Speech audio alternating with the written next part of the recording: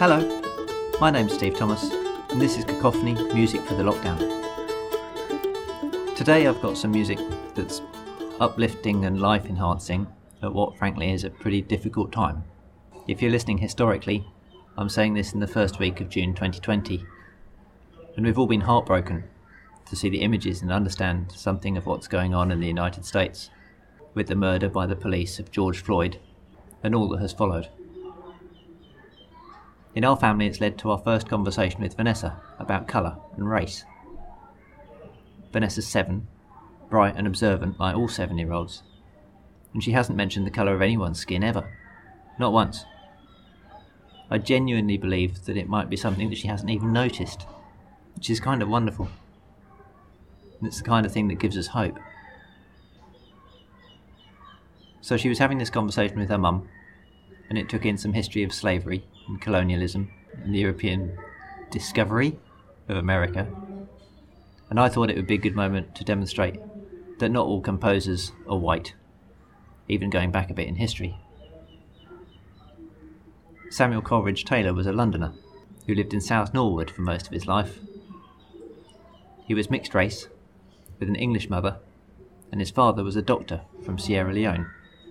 But he'd gone back to Africa before Samuel was born, so he was brought up by his mum. At the age of 22, Coleridge-Taylor had a huge hit with his piece for chorus and orchestra, Hiawatha's Wedding Feast, which resulted in fame and tours to the US, but no fortune because he'd sold the rights outright to a publisher for a small lump sum. It was in America that he began to get seriously interested in his roots on his dad's side, and Dad's heritage is really interesting. His father, Daniel, was descended from African-American slaves who were freed by the British and evacuated at the end of the American War of Independence. I don't think this was down to any particular desire to emancipate the slaves. It was just that as they no longer had the land, they were surplus to requirements. And some of these free slaves were resettled in London and the Caribbean, and around 3,000 went to Nova Scotia in Canada, which they didn't like. They found it to be hostile, both in climate and society.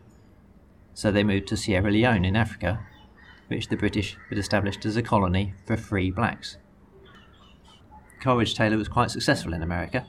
He enjoyed his time there and he was intrigued by his father's family past. But he stayed in London, where in 1912 he caught pneumonia and died, aged only 37. But his music remained popular for a long time, especially the Hiawatha pieces, which were much loved by big choruses, which are a thing in the UK.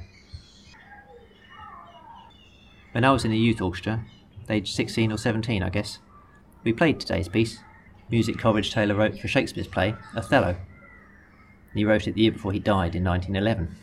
And of course Othello is a play about a black man in a largely white society. I remember really enjoying this music, and it having lots of energy and excitement, until I thought to play it for the family. I haven't heard it since. It's never come up on the radio, or in concert, and I've now discovered that there are only 2 recordings, and one of those isn't even complete. There's only 15 minutes music. Very happily, there's a new live performance online, and it's given by Chineke, a UK-based orchestra which works to improve access to great music to a more diverse audience, provide a platform for black and minority ethnic musicians, and as Chichi Nwanoku, Chineke's founder, says, to create a space where BME musicians can walk on stage and know that they belong, and to inspire and show that music, of whatever kind, is for all people.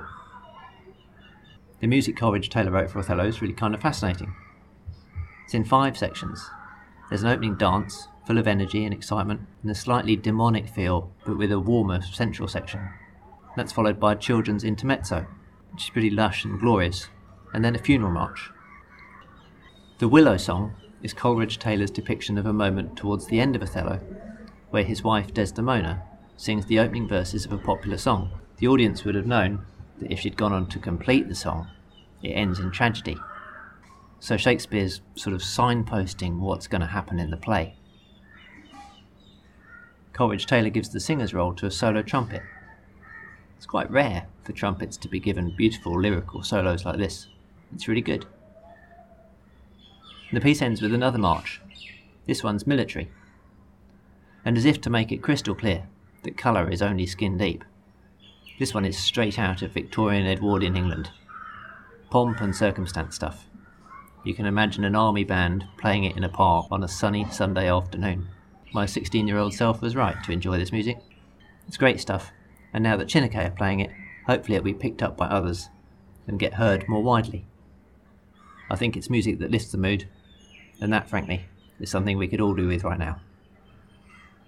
Click on the links below. Please give us a comment, a like or a share. Subscribe to the podcast. Come back for more next time. Thanks for listening.